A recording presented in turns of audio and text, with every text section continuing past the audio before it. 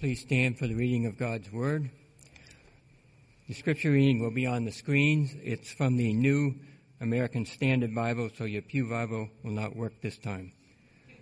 It's okay. So we're reading from Genesis chapter 11, verses 1 to 9. Now the whole earth used the same language and the same words. It came about as they journeyed east that they found a plain in the land of Shinar and settled there. They said to one another, "Come, let us make bricks and burn them thoroughly." And as they used brick for stone, they used tar for mortar. They said, "Come, let us build for ourselves a city, and a tower whose top will reach into heaven. And let us make for ourselves a name, otherwise we will be scattered abroad over the face of the whole earth." The Lord came down to see the city and the tower which the sons of man had built. The Lord said, "Behold, they are one people, and they all have the same language." And this is what they began to do.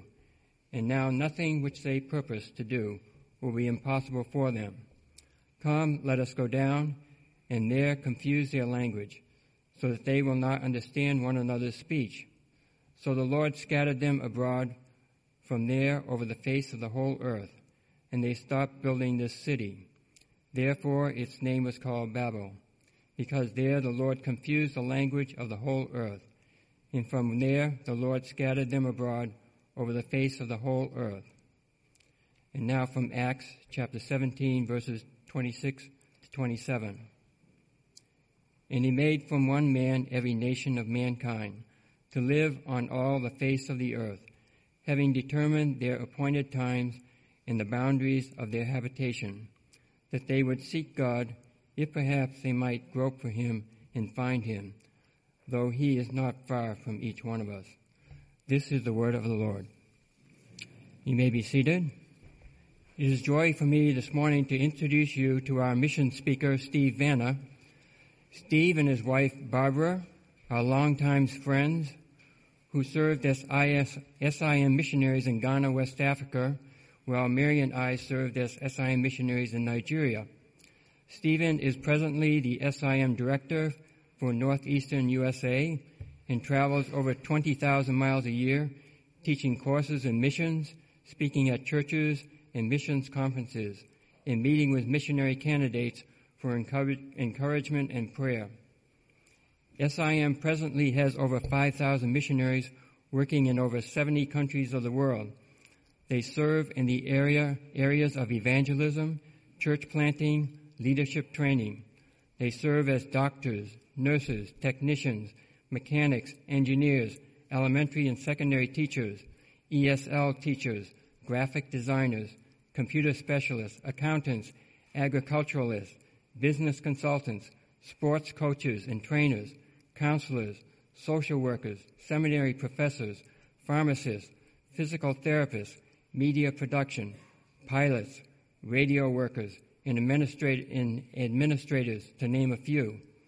If you have ever wondered if God can use your gifts or skills to help complete the Great Commission with SIM or any other mission, I know Steve would be glad to speak with you after the service today. Steve, we look forward to hearing what the Lord has placed on your hearts now for us this morning. Thank you. It is good to be here this morning. I appreciate Westgate, and on behalf of SIM, I'd like to thank the church very much for the support that you've been over the years, faithful support to SIM. You, of course, have supported much of the Ride-Out plan and the Sacras and the Fabios, and we cannot do the work that we do without folks like yourselves. And in reality, it isn't so much SIM that is working in various places of the world, but it is churches like yourselves, through your giving and through your other types of support, that really have ministry way beyond the greater Boston area. And so I do thank you for that, because we couldn't do what we do without folks as yourselves. Let's look to the Lord. I wanted to mention a couple other things on SIM this morning. My head has been playing tricks with me all week, and it's playing another trick right now, so bear with me. SIM, what about us? We work in over 70 countries today, and I find that terribly exciting because God is opening new opportunities all the time. Actually, we have people that are SIM missionaries, not people that we hire, but full SIM missionaries from over 70 countries in the world today. People from India or Spain or Mexico or Brazil, not just Americans and Canadians. People from Indonesia and India and China and Japan, all working together for one goal, and that is to go to the difficult areas, to spread the good news of Jesus Christ where it has not been heard before, and raise those people up into churches, local churches, to reach out to their own people. And then they reach out beyond their own borders. A few years ago, I asked, how many mission agencies have started as a result of the work of SIM? And the person I knew, if anybody knew, should know, and he says, I really don't know. And one of the wonderful things is that we live in a time when not only are huge numbers of people coming to Christ, but we see churches maturing from the work that God has done over the last 100 to 200 years. And these people are excited about reaching out to the ends of their world themselves. So today it's not just ourselves, not just the West that is reaching out to the world, but it is the world, people going from everywhere to everywhere. And you're an important part of that, and I thank you for that. Let's look to the Lord for just a moment. Dear Father, as we come before you, we thank you for your goodness. And Lord, we were in darkness, and you opened our eyes to see your truth, to see your light. We thank you, Lord, that you've brought us into your light. Dear Father, we'd ask that you would watch over us and guide us and push us to reach out to those who have not had a chance yet to hear your good news. Thank you, Lord, for this church. Thank you for all the different ministries and missionaries that they support. We'd ask that you'd continue to bless.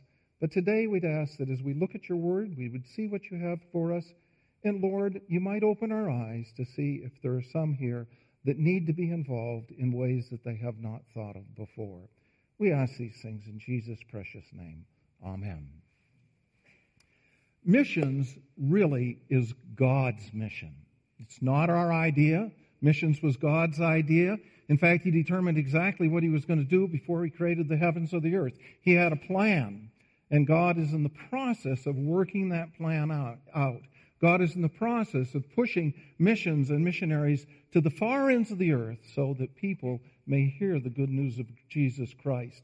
And as they hear, they may be brought into the church to become part of the people of God. Everyone who names the name of Christ has been called to be part of this great mission that God is involved in. Each one of us that is here today, if we believe that Jesus has saved us from our sins, we are called to be part of that great mission of God. If we name the name of Jesus, if we follow him, if we look to him, then he has called each one of you today here to be part of his great mission. Some of you may be Pauls, and you are called to plant. Others are Apolloses, are called to water. Or maybe you're a Timothy who is called to preach or to be a pastor, or an Apollos. One of the other names of the early disciples that we see have been called to various aspects of missions, and yet each one of us has been called to participate in this great enterprise. In fact, the greatest enterprise of history up to this point, that of calling people to the name of Jesus Christ, so they might be with Christ and glorify God forever. Oftentimes we don't think about it, but we were made for a specific purpose. We were made to glorify God. And in heaven there will be people from every tongue, tribe, and nation which will glorify God forever. I don't know if that excites you or not. If it doesn't, there's going to be some adjustments that are going to have to go on. But we were created to give glory to God. And we'd like to look at that a little bit this morning. I'd like to look a little bit at the overview of missions and then to look at three specific ways that God has called at least some of us to various parts of that. If we go to the first part of the Bible in Genesis, the first 11 chapters really are introduction for the rest of the Bible. And into the introduction, most of you know, obviously we have creation and we have the fall. And that introduction in chapter 11 ends with the scattering of the nations. And oftentimes we look at that and we just think that that's an interesting story and really doesn't have anything to do with us. And yet it is one of the primary stories of missions in all of Scripture. In fact, the Tower of Babel sets up a situation that colors all the rest of the Bible and in fact colors eternity to come. And that is the creation of the nations. or we could say the creation of people groups. Let's look at that for just a minute this morning. We need to ask ourselves the question, why did God create the nations? The story takes place shortly after Noah. During the time of the Tower of Babel, many people that would have known Noah still would have been alive. Many people, probably almost everyone, would have known one of his sons. And it was a time that basically you have one group of people, one family, an extended family. There may have been 40, 50, 60,000 people at this point on the earth. And it tells us in Genesis, the scripture that we read today, that they are traveling east, and as they go east, they come into this fertile plain, a huge fertile plain of Shinar, area that is near probably where Babylon is today. And they look around and they say, this would be a good place to settle. There's good soil, there's water, it's flat, no rocks. Why don't we settle in this area? And so they say to each other, and they say, come, let us build for ourselves a city and a tower whose top will reach into heaven. Let us make for ourselves a name, lest we be scattered over the face of the whole earth. And so they began building the city, and they built this tower right in the middle. And as we look at the story, we might ask ourselves, why did they build a tower? Now here in New England, towers can't be seen from all that far away. But some of you, in fact, the pastor came from Kansas. In Kansas, if you ask him, it's very flat. And you can see a silo or a cell tower for miles and miles and miles. And they tells us right in Scripture, they didn't want to be scattered all over the place. So they said, let's build a tower, and everybody build your house where? So you can see the tower. So if you're the north and you can see the tower, or the east or the west, if we can all see the tower, then we'll be all together in one area, and we won't get scattered all over the place. They obviously was a good family.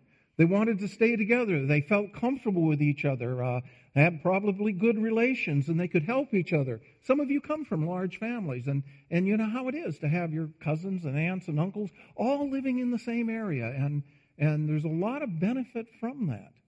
And that's exactly what the people said here. The problem is God had said something earlier in Genesis. To Adam, he said, be fruitful, multiply, and fill the earth. God didn't want Adam's family to stay in one place, but he wanted them to spread out. We know that things didn't work out well. We come to the flood, Noah's there, and at the end of the flood afterwards, God gives a command to Noah.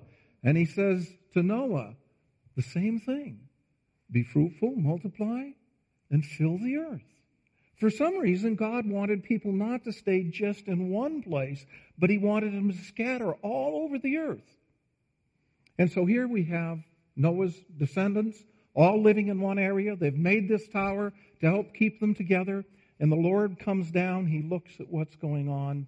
And it tells us in verse 9, it says, therefore its name was called Babel, because there the Lord confused the language of the whole earth. It was there that the Lord scattered them over the face of the whole earth. Now, God is the one that created languages. God created languages in order to scatter the people all over. And oftentimes people look at this verse and they say, oh, this is punishment. And if you've ever gone overseas and tried to learn another language, at least for some of us, it is punishment.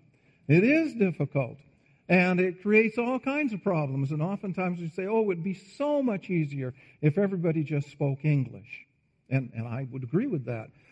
And yet God, remember, to start out with Adam, he said, I don't want you all to live in one place. I want you to move around. Live all over the place. And he said the same thing to Noah. And when the people refused to do it, he said, okay, you're not going to do it. I'll come down and I'm going to encourage you. And so what did he do? He changed their languages. And all of a sudden they couldn't understand each other. They couldn't get along with each other. And people began spreading until they'd spread all over the earth. We need to remember that this is God's business. It's not ours. That God scattered us all over the face of the earth. Now, I think that this would have happened anyway. If Adam's family had spread, we would have had eventually different languages. Now, some of you might say, well, how could that happen? Well, any of you who have ever been a teenager or any of you who have teenagers realize that once you have a little kid, in about 12 or 13, 14 years, you're going to have 2 languages in your family. Okay? It does not take long. And in reality, even beyond that, if you take a group of people and split them, within just a few generations, words begin to change. And customs begin to change. You know, we have some customs here in New England that we don't have in other parts of the country. I was talking to a young girl one time. She'd finished college. She went out west to work in the California, and she came back and we chatted a little bit. And she said, "You know, those people in California are so friendly." And I said, "Well, what's the matter with New England? You know, when people come to New England, they say people in New England aren't friendly at all." And I sit there and say, "Well, that's actually not true. It's just we take a little longer to get to know each other. You know, 3-4 generations, but we are friendly people." And you know, cultures change. And so as we look at the Tower of Babel, the question we have to ask ourselves is, why did God create the nations? And I'd like to suggest that while it specifically doesn't tell us, as many narratives don't give us all of the information, I believe the reason that God created the languages and created different cultures was because He wanted different cultures in order that He might receive more glory. You say, what in the world are you talking about? Well, think about it for just a minute. When we look around us here, we have lots of different trees and we have lots of different flowers. And I think flowers are a good illustration of different groups of people. Now, I like tulips. I like all kinds of flowers, but I do like tulips. Let's pick on them this morning. And I don't know if you've ever looked at a tulip carefully, but they're beautiful flowers. And some are red. They're just a deep, deep red that you just almost can kind of fall into. Let's assume that all that there is deep red tulips. Beautiful, beautiful flowers. And so here you are, you're in high school, and you see some young girl, and you want to impress her, and you ask her out, and so what do? You give her a tulip. And then comes the senior prom, and what do? You give her a corsage. Of course, that's made of a tulip. And for graduation, she receives tulips, and later on things develop, and you decide to ask her to marry you, and so what do? You give her a bouquet of tulips, and then there at the wedding, there's tulips all over the place, and if she's sick, she gets tulips, and when there's a new child, there's tulips, and when she finally dies, what do we have? We have tulips. Now, there's nothing wrong with tulips, but, you know, tulips would get a little bit boring. Sometimes it's nice to have different types of tulips. In fact, there's hundreds of different types of tulips. And then it goes beyond just tulips. Then there's daisies and there's thousands of different flowers. And God created all these different flowers. Not that there's anything wrong with any one flower, but tulips do give glory to God. They are beautiful. They do show us the Creator. But so do daisies. And so do all the other flowers. And so God, who loves diversity in that way, has created tens of thousands of different types of flowers in order what? That we may see more beauty, so that He may receive more glory. And I believe that one of the things that God is doing, one of the reasons He created all the nations, was so that when we stand before Him in all eternity, He may receive more glory than if we were all the same. Now you might say, well, what do you mean by that? Well, you know, each language has unique ways of saying certain things. There's some things you can say in French. Now, they're translatable to English, and actually everything in French sounds good. But there are some things you can say in French that it's just so good. And if you translate it to English, it's lost something.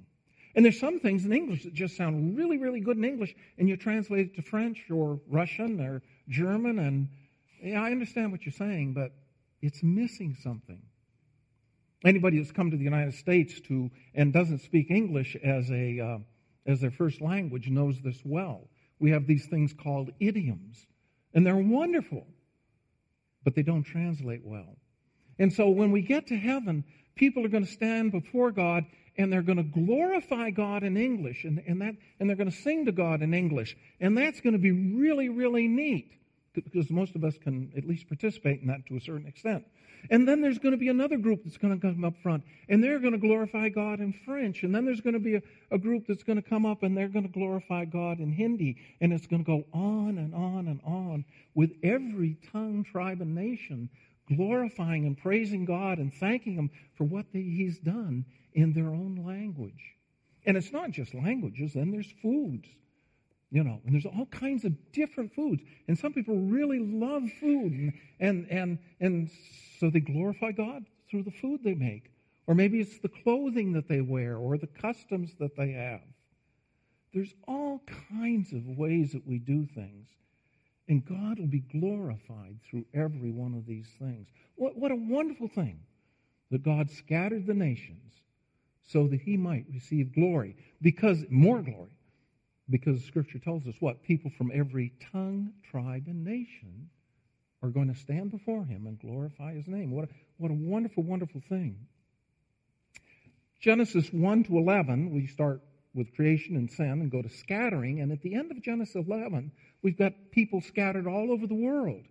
Starting in Genesis 12, God begins drawing people back to Himself to create a people that will glorify His name forever. And starting in Genesis 12 and all the way through the rest of the Bible, New Testament, except possibly the last couple of chapters in Revelation, is all about this business of God gathering people back to Himself. In fact, Genesis 12 really, in one sense, it hasn't finished yet because we're still in the process in history. We've gone beyond Scripture now. We're into history itself and what's going on. God is drawing a people back to Himself. But remember, I said mission is God's mission. It's not our idea. It's not something that we come up with and think that we can control or do, we do participate in it. But the second set of Scripture that was read this morning is telling us that God really is in control of this. It's a wonderful piece of Scripture, oftentimes overlooked. Paul is in Athens, and he's on Mars Hill, and he's talking with all these pagan philosophers, and they think Paul's a bit nuts to start out with because he worships up one God, and you can't see Him, so what is he worshiping? The air? Who is this God that we can't see? And yet Paul that doesn't let him stop Paul at all. And he says, listen, guys, he says, He, that's God, made from one man every nation under the sun, so to speak. And Paul is saying, God created the nations. And God not only created the nations, we see that in Babel, but He also appoints their times. Did you ever wonder why sometimes a nation becomes strong and dominant and then seems to fall off the scene? And if you go and study history, they'll say, it's because of economics or political issues or maybe health or something like that. But the Scripture tells us God determines when nations when they'll exist. We don't have the Babylonians around anymore. We don't have the Assyrians around anymore. God said they're here for a time, and then they're no longer here. He goes on and he says, not only did He appoint their times, but He appointed the boundaries of their habitation. Did you ever wonder why the line between U.S. and Canada is where it's at? Well, Paul tells us God determined that's where it should be. I'm from my grandparents are from northern Maine, and northern Maine really should be part of Canada, except the guys that were doing the treaty, one of them realized that the Canadian guy that was doing the negotiating, he enjoyed drinking a little bit. And so before they began drawing the lines, he got him pretty drunk. And while he was drunk, the American drew the line a little bit higher on the map. And so we could look at that and we say, thank the good Lord for certain spirits because my grandparents were Americans. But no, it's not that at all. God was the one that determined it. Now, He may have used some other things to get what He wanted, but God was the one that determined that. And again, remember, when we're talking about nations, we're not talking about necessarily political boundaries. Again, U.S., Canada. But we're talking about groups of people that have a similar culture and language and possibly religious beliefs get thrown in there oftentimes. And so God determines where people groups will be and when they will be there in a specific area. So we live in a time, and we've just begun to see the beginning of it. We are going to see some of the greatest migrations of people in history in the next 15, 20 years. In 2014, the UN report said there's 220 million people that are in the process of moving from one country to another because of problems that are going on. And so we see all of these people from North Africa and from Syria charging into Europe, and Europe is just overrun by people from all kinds of different places. And in the area of Boston, we find all kinds of different people groups that are in the area here. Steve from ISI, where are you? How many people groups in the greater Boston area? I was going to say, if anybody here knows that Steve does. Okay, I know in the New York area, there's about 150 at least people groups in the greater New York, significant groups. And I would think there must be at least 100 different people groups in the greater Boston area. And you sit there and say, well, why are they here? And if you went and talked to them, some would say, well, I came for education. Others would say, I came because of oppression, or I came for economic benefits. But that's not what Paul says. Paul says that God determines their times, their habitation. God determines where people should be. What? In order that they might seek God and they might hear. Steve and some of you others here work in the Boston area with various people groups. And it's such an important thing because God has brought these people here, what? So that they could hear the gospel. And unfortunately, the majority of students who usually become significant leaders within their countries come to the United States and never once have a meal in an American's home. And off they go.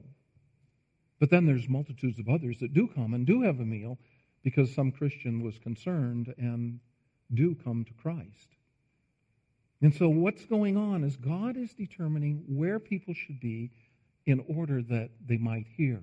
And so, really, the nations have come to our doorstep in many ways so that what? So that we here, you folks right in this church, can have an opportunity to share Christ with them.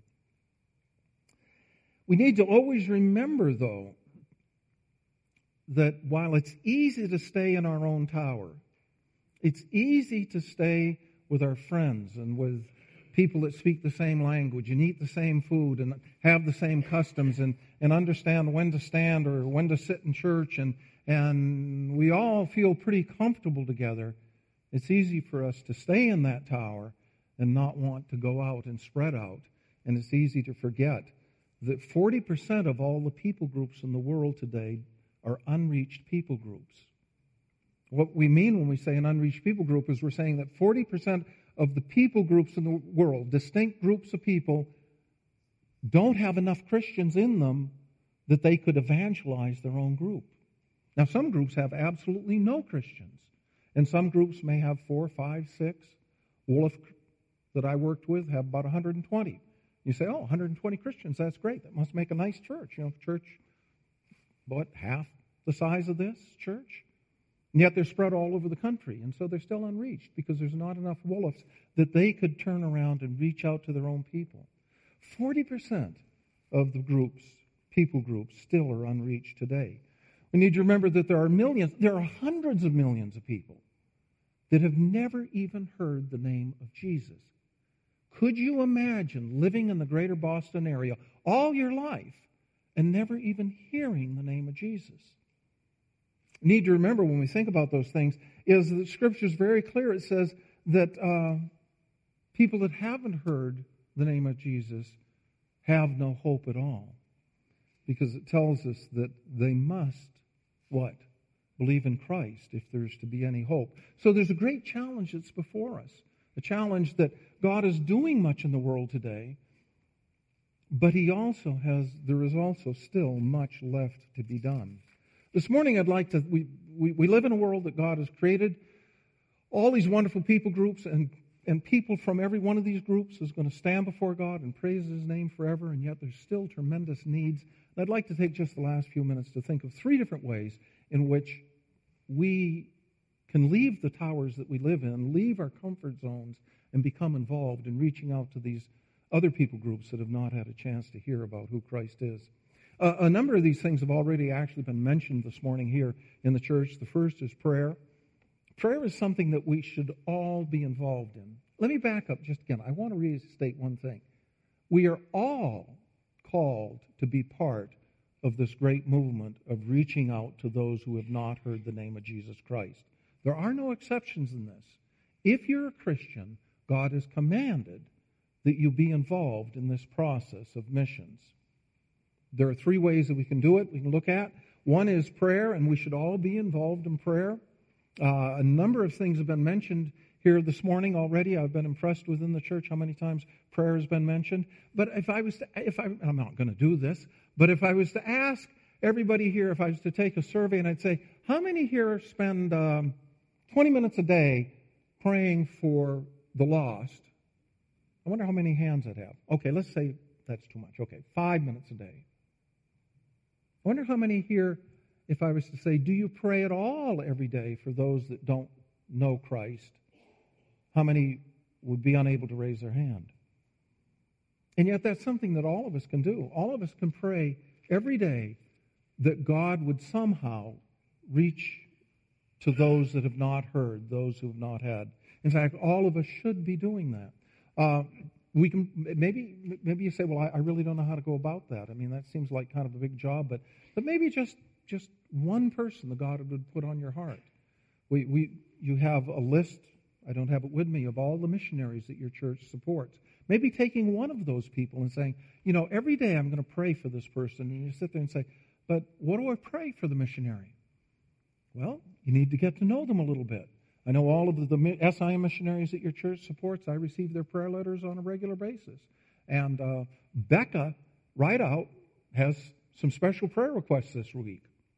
I do have Becca, right? Okay, I want to make sure. He keeps me straight on these things. There's too many Rideouts. I just, kind of like lemmings, just all over the place. And they're heading in one direction. But Becca has some special prayer requests this week. How many of you know what that are? Anybody have an idea? You were there. You can't count.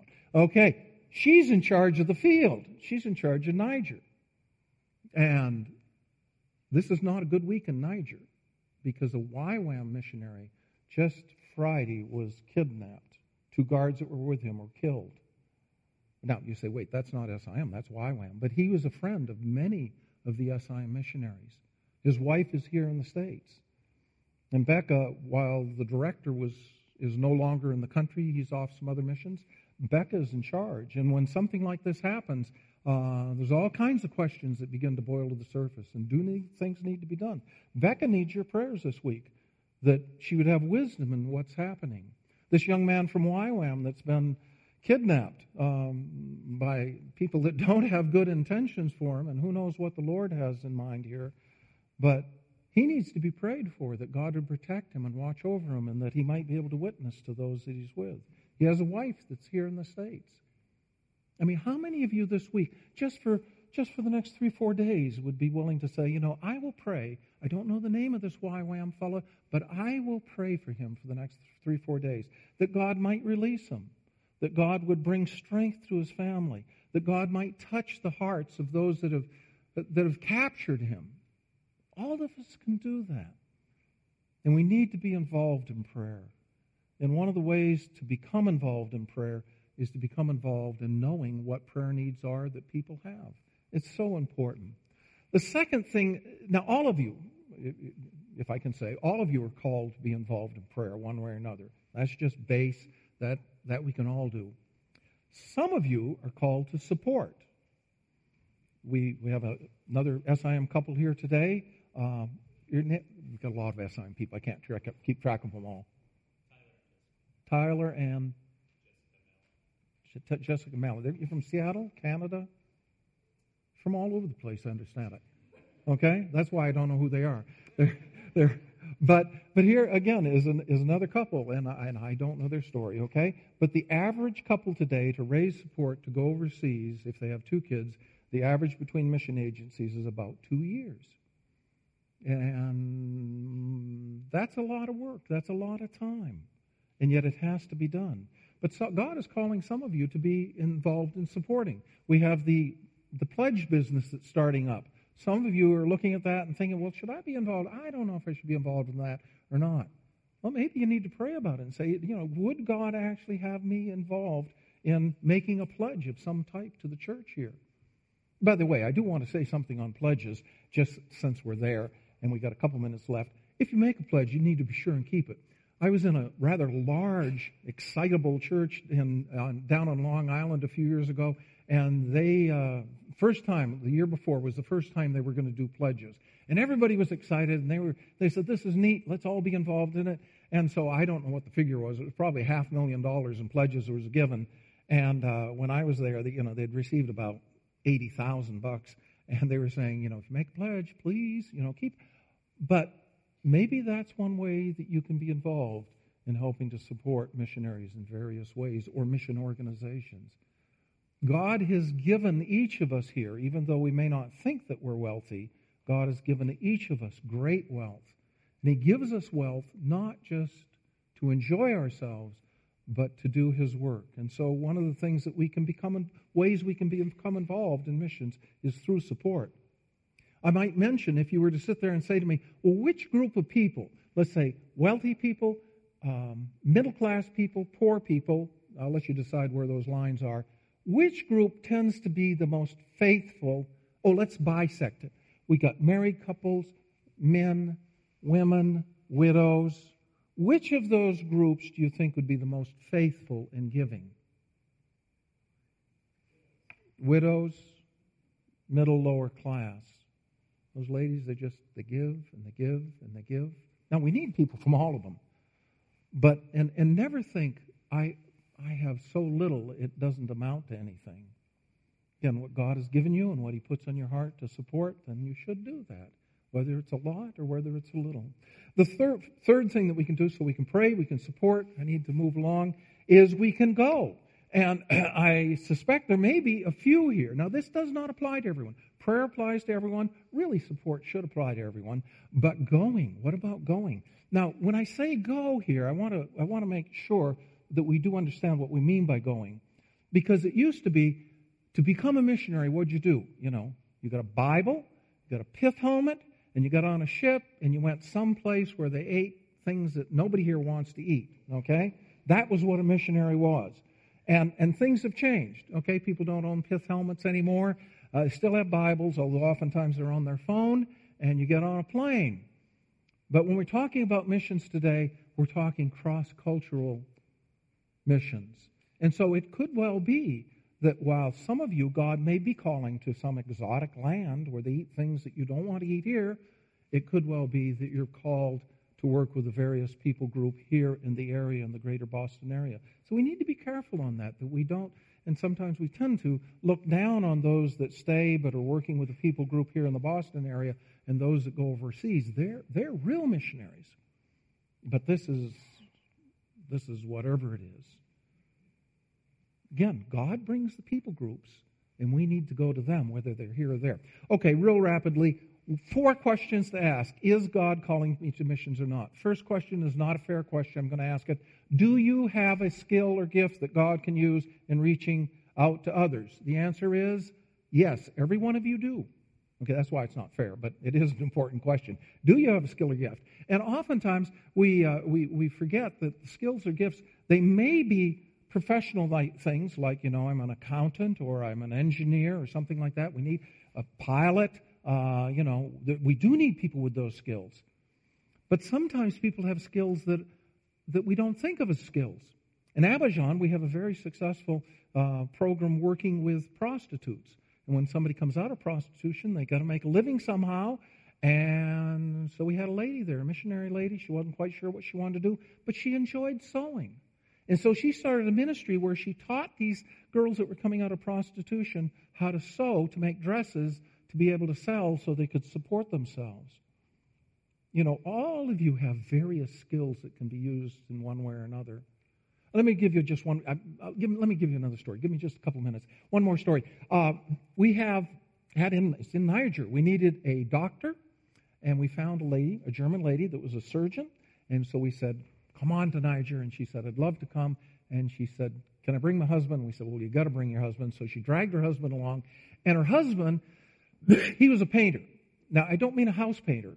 He was actually a very successful painter. He's well known in Europe. He was one of those guys that kind of throws paint on the wall, and maybe tosses a tire up against it, or we'll have you stand and we'll throw paint across. It's something that you kind of get the idea. That's what he did. We had no idea what to do with this guy. And so the surgeon, off she goes, and here we get this painter standing around with his brushes and his paint. What do?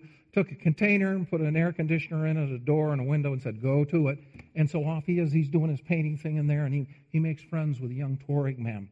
And they become friends. And the Tuareg, after several months, comes up and says, hey, my people are nomadic. Tuaregs are very difficult to reach because they're never in the same place. You can't run a 12-week Bible study because they're only there for weeks 1 and 2.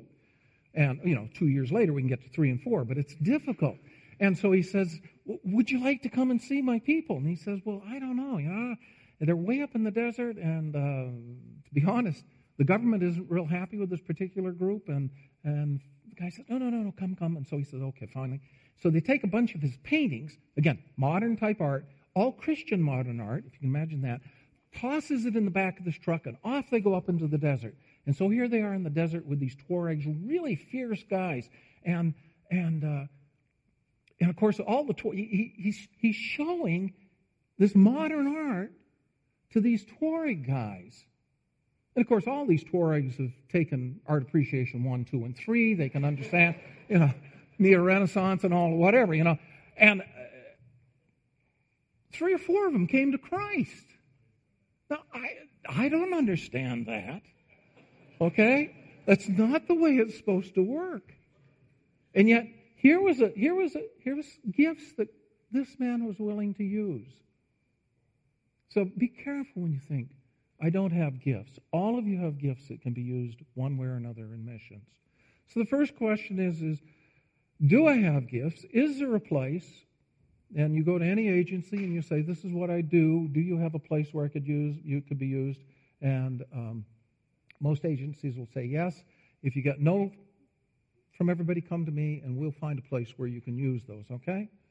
Sometimes you have to be a bit creative. The next question is the most important, and this applies only to some of you here, but it is an important question, and that is, do I have a reoccurring conviction that I should be using this gift in missions? I know that many of you here today, and this is not saying anything against you, pray, give, okay, but we've gotten to the third thing. Some of you sitting here today, and this means absolutely nothing to you because you don't have any conviction that you should be using. You're saying, I believe I'm where God wants me, and God bless you. If you're where God wants you, then you need to stay there. But some of you are sitting there saying, gee, every time they preach on missions, my ears kind of perk up, and I think, should I be involved in that? Or, wow, this sounds really interesting. And if that's happening, it could well be that that's the Holy Spirit working in your life, that God is gently pushing you out there. The fourth question is God opening the door? Then again, if you're thinking, maybe, I got these gifts and there's places I can use them, and I keep thinking maybe I should do that, then push on a door and see if God will open it. God is able to keep doors closed. If He wants you here working in the Boston area, then He's able to help you see that. But all too often, we don't bother to push on the door to see if it's open for all kinds of personal reasons, and yet that door is open, and there are all kinds of places that you can use that. God is doing something marvelous in the world today.